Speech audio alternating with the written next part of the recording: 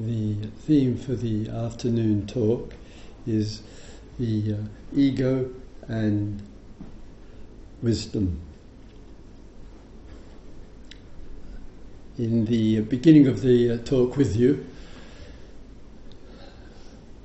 I'd like to offer some general explanation with regard to the concept and the understanding of what is referred to, and then the relationship of wisdom and the significant relationship of it to it, of course. So we look at our life, and in a very general way,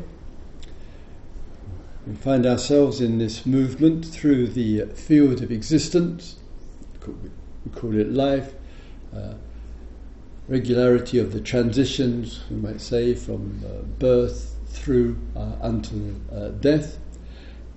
And in the perceptions that we share together, there's a recognition and appreciation of the immense field of existence with its long history dating back millions, if not billions of years.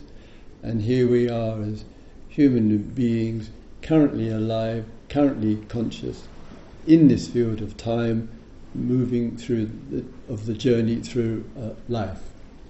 It is important and precious and valuable to have a larger sense of things, because that is a real contribution to getting our modest, small life into a proper perspective.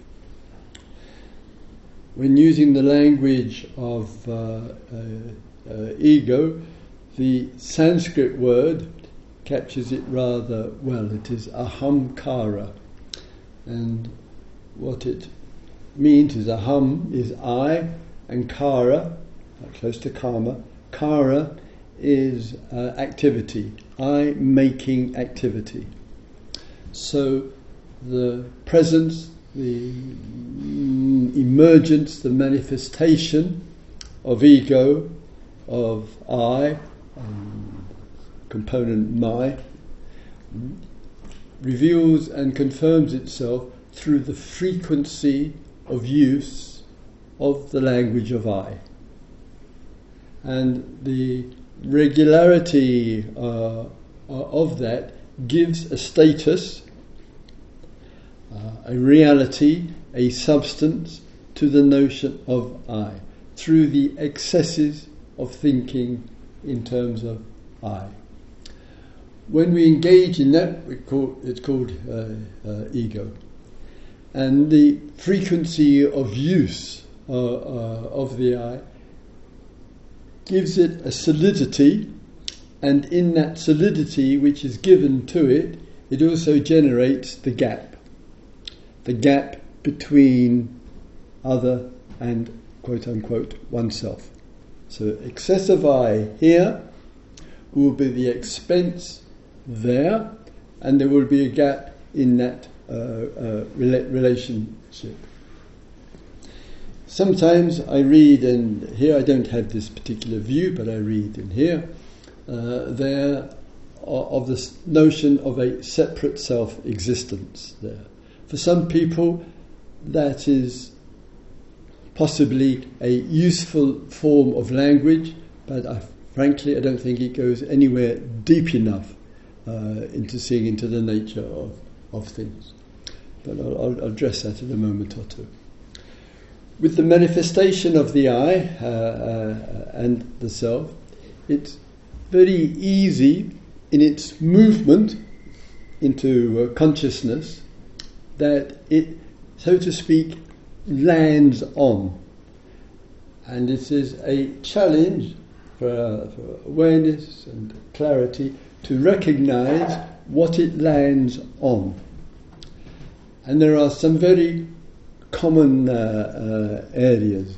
One of them, of course, as we've touched upon here, is the body. So there is the movement of the I. When the I arises, and it's carrying with it kind of baggage. The baggage could be notions of self-importance, the notions of fear, holding and grasping. So the eye arises, it lands on something called the body. In this particular case, it's an actor, it's an ego there when in the relationship to, this case, the body there. We can either, as we do with the states of mind and much else, we can either be trying to build ourselves up to impress ourselves or others, or we put ourselves down. And both those extremes, building ourselves up and putting ourselves down, both equally is egotistical. And it happens in relation to the body, feelings, states of mind, identity, that when things are not as I would want them to be, there can be a reaction to that, and in the reaction, that is the self and the I, it reacts, and sometimes the reaction is in the negative, putting oneself down. I'm not good enough, it never works out for me, I've made a mess of my life, I have so little self-worth, self-blame, guilt, and much more. So the I's arisen, it's brought up with it various old habits and patterns and states of mind, and then it lands on, so it comes with it, and then we get a thought and the view, this is who I am. I'm not good enough, I'm always making mistakes, never do anything right, my life keeps falling apart, and so forth.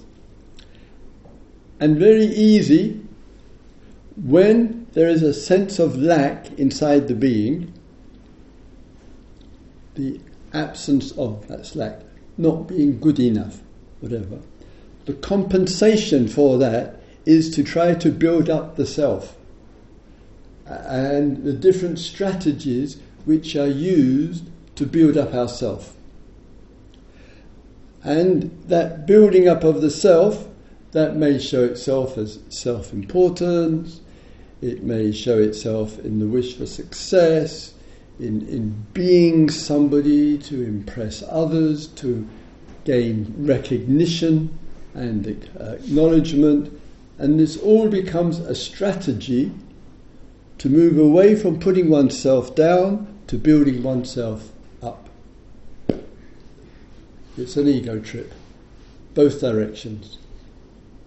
And the vulnerability of that, of course, is that the construct, I have built myself up, I am a successful person, that I have achieved this, I was like this, but now I have achieved that. All of this building up is very fragile, it's very, very vulnerable, and it only takes one human being to withdraw and has a role in whatever that role may be, and the other withdraws, and there will be a crash, a decline in the experience, in the formation of the self, and one will be back where one started. And there is a lot going on between feeling a lack of self-worth to trying to build up one's self-worth, building it up and then finding it's very hard to keep, it's very, very hard to sustain, and it's vulnerable. And when human beings have, at the psychological level for a moment, haven't understood this swing of the ego, putting ourselves down and building ourselves up, if there is a low sense of self-worth, one will be magnetically attracted and pulled towards those who appear to be really self-important. And we live in a time, and it's a tragic period as where people who have a low sense of their self-worth easily find themselves attracted to those who seem very powerful, who seem very confident, who seem to be in charge and in control of things, and they get our vote. That's the part of the tragedy of it. We lose the sense of what the middle ground is because we're in this polarity of building ourselves up, putting ourselves down, building ourselves up, and it acts as a kind of blind spot. In the exploration and of the mindfulness, as I say, sometimes with the self, it goes to the object. And that object could be person or place or identity in some way or other.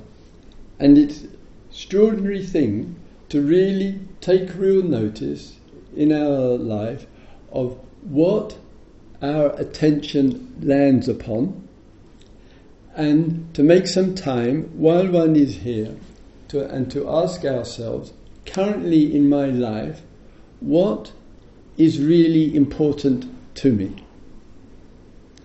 What are the primary activities of my daily life?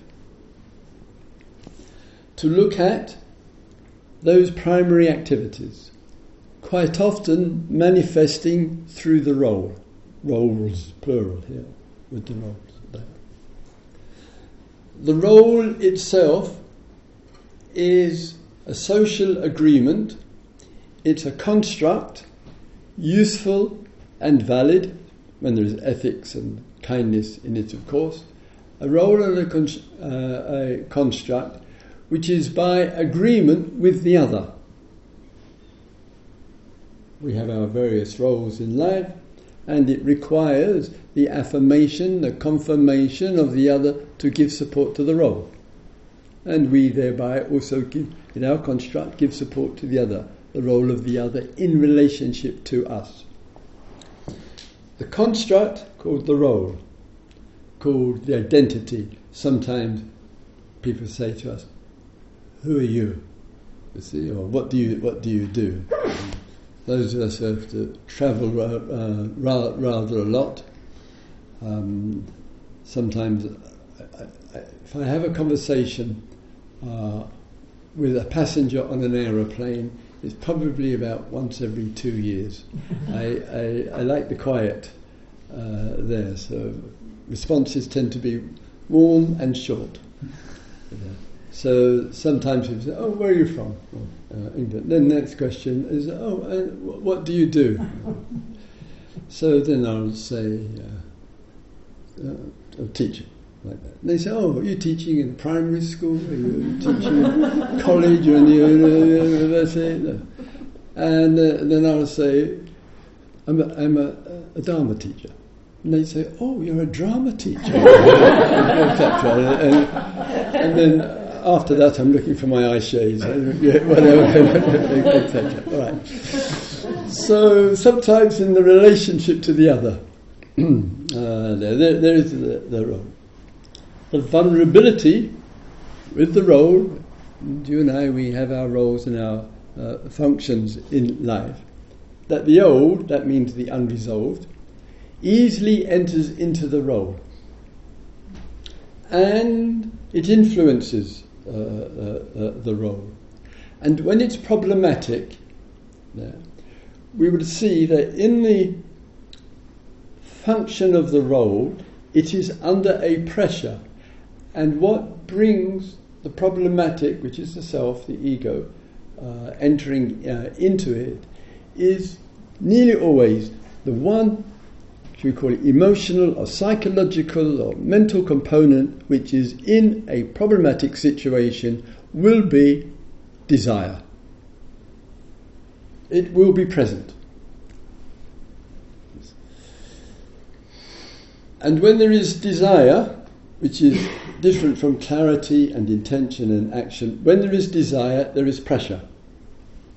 And that pressure can go to the object, which is called her or him or them, or it can go backwards towards ourself. So a human being wishing to be clear and skillful will practice and learn to catch the movement of desire. And I'm using it in its Dharma, or Buddhist, you might say, sense. And what that means in its Dharma Buddhist language here is a movement of wanting in which, in its expression there, it is creating some kind of difficulty for oneself or for the other, in some way or other. And that movement has got some distortion in it, for sure. There is an exaggeration. This is what desire is. It exaggerates the situation. It inflames it there. And that stress of that puts the pressure on the other or the pressure on ourselves. And it is to know the difference between that which is ego, which is the the dependency on the self, on getting what I want, that is the ego, and to know the difference between that and a wise, that's the wisdom element, skillful response to a situation. And it is the task of our species to be very clear about movement, in this case towards, which has desire in it, the way that I just expressed, and the movement towards, which has clarity, which is the same as love. To really get to know the difference. As for example, some of you are parents here, some of you have responsibilities. This is the kind of parental role, meaning taking care of. Therefore, it requires from us the maximization of the wisdom, which confirms itself as the love, and the love goes towards. Many different expressions and manifestations of it. But adults and children are not always cooperating with great enthusiasm and submission and conviction to all this love we're pouring on them. So then they're not doing as they are told. They're not doing as the thought of what we think they should be doing. And in that dynamic, the other is perceived in a particular way. There is, humanly enough, some pressure and tension which is here. And with that pressure and tension becomes the desire to control the situation.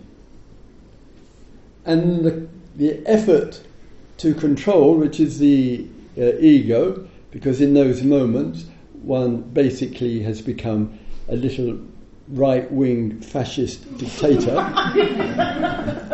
And to be quite clear about it, there are fascists outside of Canberra, you know, and elsewhere. All right, don't forgive me on that. And but it is a desire to control and have things as the self wants them to be.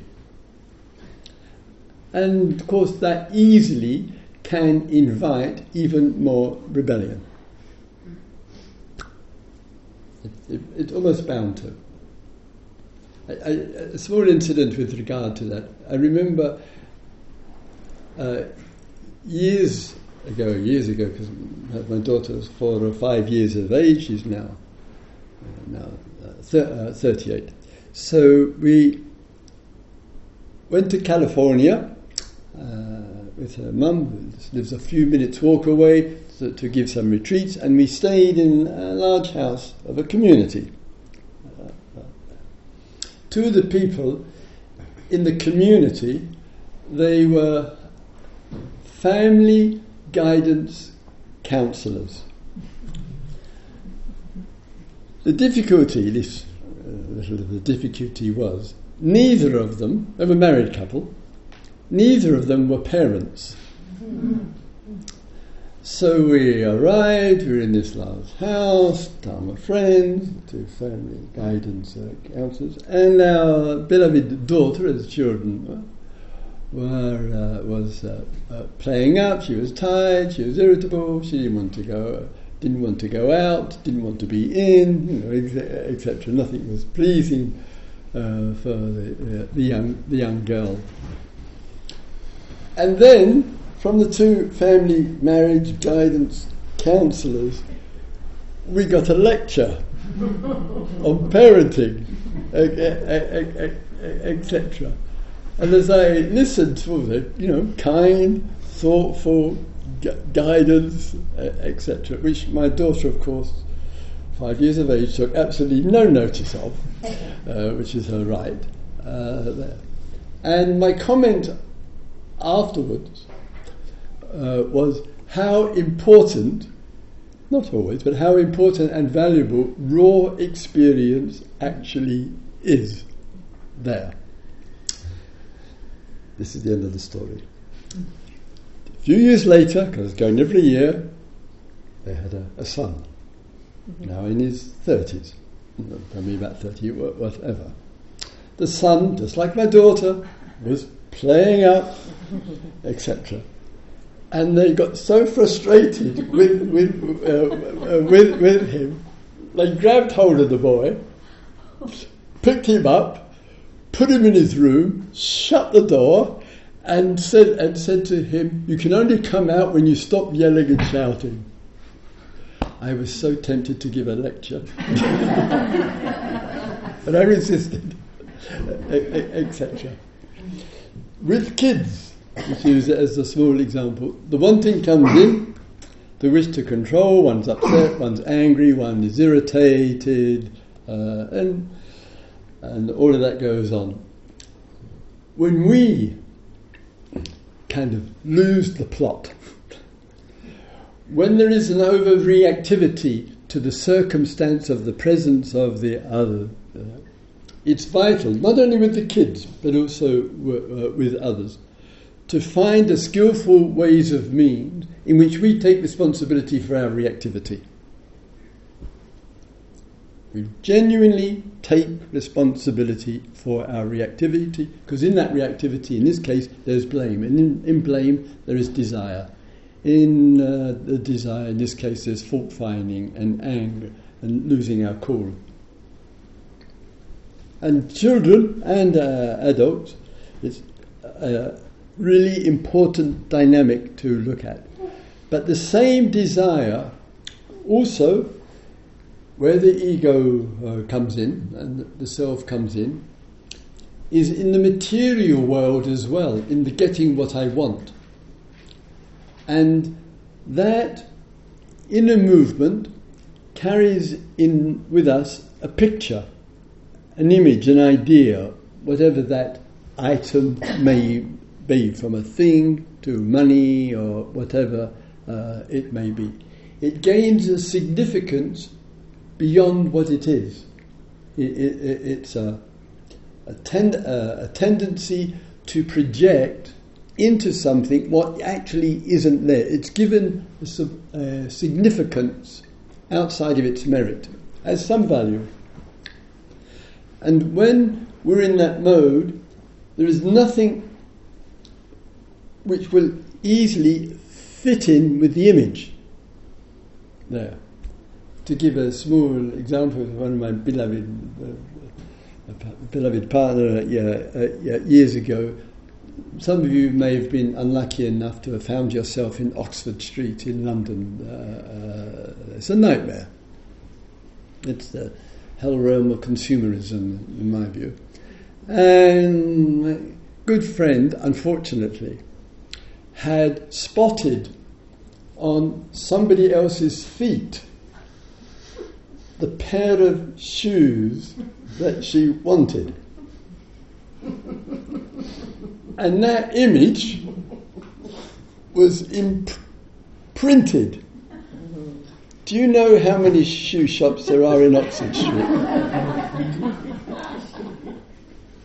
I couldn't even see the difference. And she said, no, there were a kind of sand where the strap's too wide, or it's too narrow, or I wanted my toes to be seen, or not, whatever it was.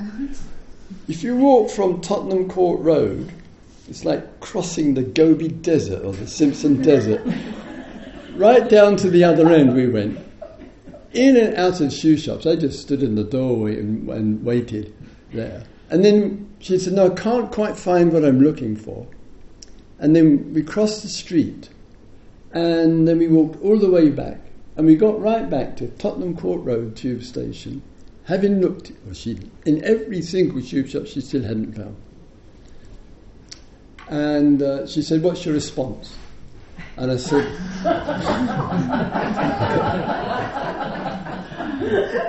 said, I've just worn out a pair of shoes looking for shoes. So sometimes, bless her, we have an image and a picture and we can't find it. A good friend of mine, beautiful heart and warm and caring and has depth, and she said to me, Christopher, there is a man inside of me and I'm looking for this man there, and I know exactly the man that I really want to meet and really want to connect with. I know exactly. And my comment was, this man who you would like to be with, who is inside of you, I promise you, he is not there. This man does not exist except in the image and in the picture. And that situation where one has the idea, carries it around, it's the false world there, and the picture and the image is disconnected from events. The build-up of that picture is called ego. The identification with it is called ego. It's called self. It's called what I want. Whether it's in the wanting of things, whether it's in the wanting of the status, or whether it's in the wanting to control the other there. So much of the time, and in plenty of circumstances there, we can handle things well and gracefully. But part of the knowing of ourselves is where and in what ways do I experience, most noticeably, the manifestation of desire. That means a problematic wanting, in which there is some dependency on the outcome, there is some projection or distortion in the desiring, the craving, the wanting itself, and to really see if I can really notice where that manifests. And Dharma teachings, when it's referred to, Dharma is speaking about the end of desire, it is. Not that it is. But it's the movement which is problematic. And to get to know the difference, and in the Pali the difference is much easier, between wanting, craving, desiring, must have, or whatever it is, and to the difference between that and a calm, clear action which is the wish for. Understand? There is a wish for. And we're not interested in trying to get rid of the wish for. We respect it. We appreciate that it's part of human life to have the wish for. And that wish for may well be followed through with an action, but we can get to know the difference between the wish for and the desiring, craving, neediness, must have. So one is not infected with ego, the wish for. That wish for may be stated very clearly, very unambiguously, with real conviction and passion, that also can be in the world of the wish for sure. Some things we need to speak up firmly and clearly have a wish. But to recognise when it's got something else involved in it, and to know there is wisdom in the wish for, and there is something problematic for ourselves and others in that complicated, reactive kind of view. And so our reactions, then, it is a reaction. It's an old reacting in the present. And Dharma teachings are a liberation for the action, not just being in the spell of the reaction.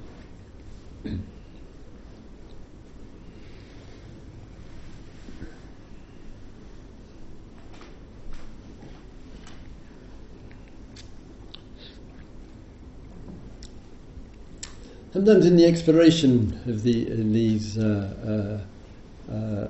areas,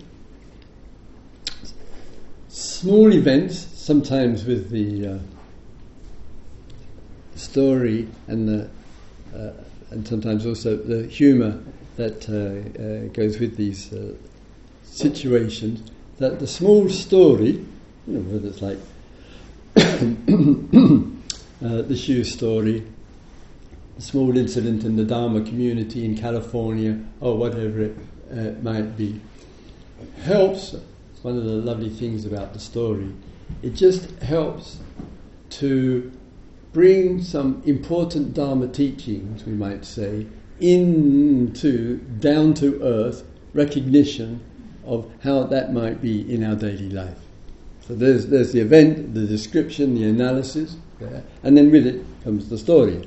There. And stories are rather precious, particularly in our communications there, if with the story that takes place, because there's heart and feeling with the story, there's the memory there, it can communicate a kind of deep truth, this important thing, which is bigger than the story.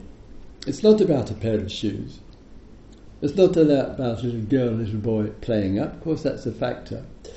But it gives us inwardly a reminder of sometimes similar events in our daily life with others, where we get to recognise where the reactivity is and where the skill is, where the wisdom is and where it isn't. And we need those kind of stories. And sometimes in the movement of these sharings and stories that take place, they help in an odd sort of way to bring light upon a much bigger situation. And sometimes people and young people I have in my mind here, they can be quite attuned to us as adults and our relationship to events. To give an example, once again, of what I mean. Have a grandson. So the grandchildren are the four of them, single mum, Anglo-Caribbean, and the oldest, he's 18, he's in college. And he's really a great guy, and like plenty of teenagers, those who have connection with the teenagers, so he goes off to college, and then he rings Lashona, his mum, up, and he says to her, "Oh, Mum, I forgot my sandwiches. Can you bring them over to the college?" And she said, okay, and then she went, "But you forgot them the other day, and before that as well. No, I'm fed up with running after you and bringing the sandwiches over to the college." You go to the corner shop and go and buy some. So that's what happened. So then a young guy, 18 years of age, comes home, and his mum says to him, humanly enough, I'm fed up with doing the washing up after you every night. It's your turn. You should do the washing up. And then he said to her, laughing, with some humour, and it made me laugh as well, he said to her, this is to his mum, Anglo-Caribbean kid, African roots as well, he says to his mum, that's the trouble with you white people. You still want us to be your us blacks to be your slave. I mean, it's sharp. He was laughing when he said it,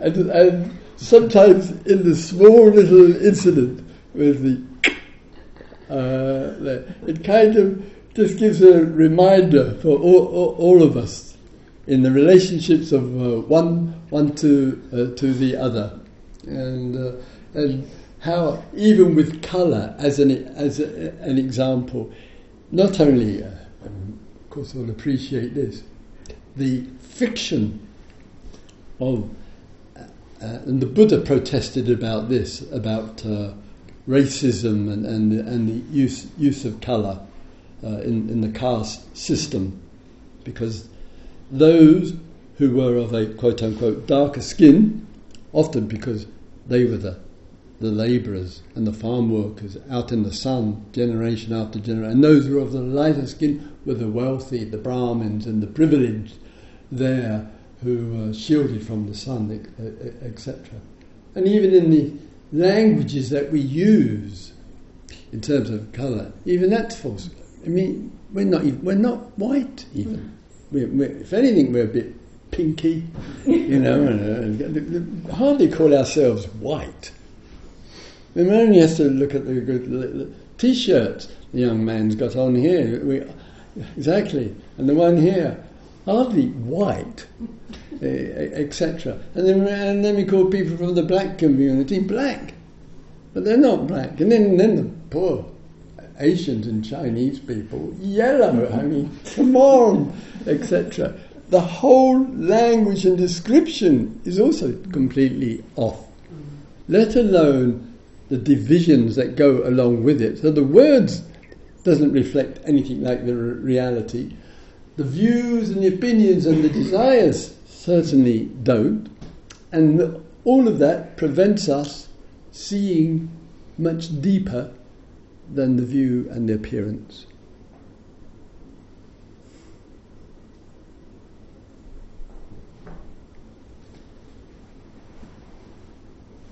Desire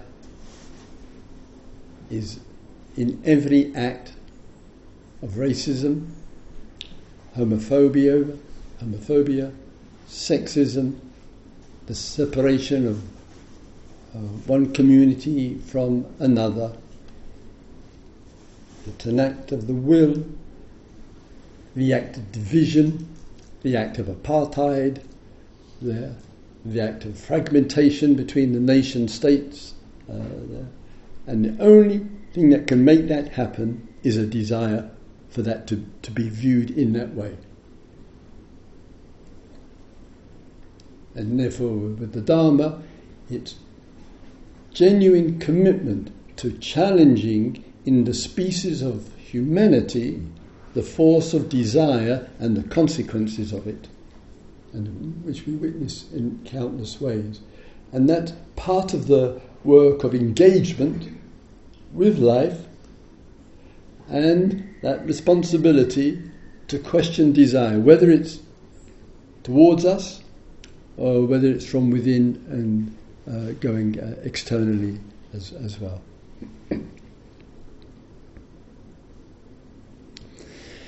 In our meditations and in our practices, to look at a way of life which is rich, nourishing and fulfilling, which has energy to it, which is so precious and important. The one thing I would really recommend here is to look at the language of I and the word which follows it, and quite often the word which follows it is must. M-U-S-T. I must. So the self arises, it's got this word must with it, and the must puts a pressure upon us, and in the pressure there it takes a lot of energy, it takes the willpower, but the must and the willpower, if it happens, cannot sustain itself. So we might say to ourselves and we might say to others, I really must do this, whatever it might be. And one might start what I must do, but it won't sustain itself. And then we wonder, wow, I started this, I knew I must do this, but I just faded away. And with the fading away, there is the sense of loss of that willpower, loss of that energy to do. And with the loss of the energy to do, then arises the view, I never seem to get anything done. There is a sense of lack. So I start off, I must, and I start. Then there is a sense of lack, because it's not fulfilled or it's not started. And then in that gap, there is some loss of self-worth. There could be feelings of failure and hard views about oneself. Can we change? Not a major change. Really be very mindful and careful of the language of I must, because it's a recipe for pressure. And even if we do follow through, I must do this. When it's completed, then a new I must has to arise, and at some point there's going to be disappointment. There has to be. Feelings of failure. There has to be. So there needs to be a shift from I must, which is the will, which is desire, which is wanting. And could it be that interest and the nourishment and the development of interest contributes beautifully to the act of the motivation, to really express interest, to really look at something with a real interest. And that quality of the interest then can be inspirational for us to create, to help make things happen, because the interest is there, and that interest is love. That's the confirmation of love.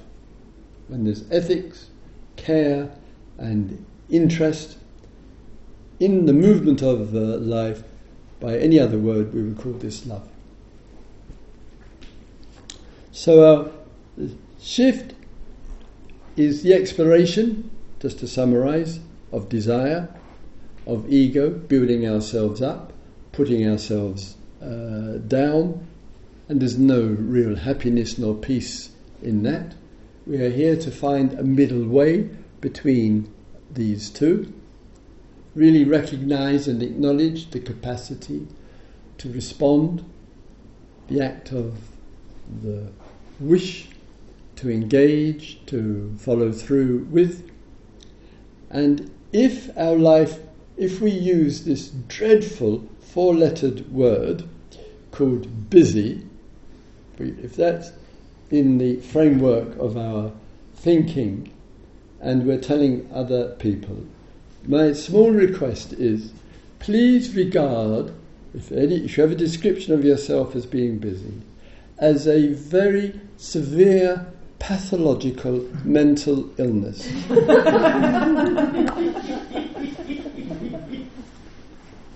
So there is no sense in it of any, oh, I'm so busy, I'm sorry, I can't see you until about January the 23rd. Whatever it might be. So that in the relationship to this busy word that we have, it's a word which disconnects us, all the activities, disconnect us from deep things which matter. Because we haven't got time for deep things which matter. Because we've got this pathological illness called being busy, which is a way for the ego to feed its sense of self-importance. It's a little injection of the ego of being busy. But we're here to go much deeper than that formation. And we can realize and appreciate, in a way, that when we talk about I and me and my, with something problematic about it, it's a friction. You and I are a mere friction on this earth. And the little friction goes on, and up pops the I and the me and the my. And if there's an absence of friction there, then it's a shorthand language. So one might say, I am sitting here. So the I is a shorthand because it's a bit of a mouthful to say, oh, this whole mind, body, consciousness, feeling, emotion that is sitting here, so, oh God, I am sitting here. So a short description like that. It's a short description to say, oh, my recorder or my clothes. Just a small gesture of connection with. And if we can just remember to have the freedom to use the language of I and my, remembering it is just a description, that's all it is, and with that description be calm and clear and comfortable with it. And there are many things which in our relationship we are very calm and clear and comfortable about, and many things which we have, also things there, which end up in the charity shop anyway. So lots of the things that come our way, they just come in and they're around for a while, including our homes or whatever it might be. It might come sooner or later. Everything's in a kind of transition. And if we're not clinging and holding, which is what the ego tends to do there, we can be this movement of life. Not easy, but we can be much more easily with it, and we just need enough mindfulness when it's wanting, desire, craving, enough mindfulness when it's got the I must in it,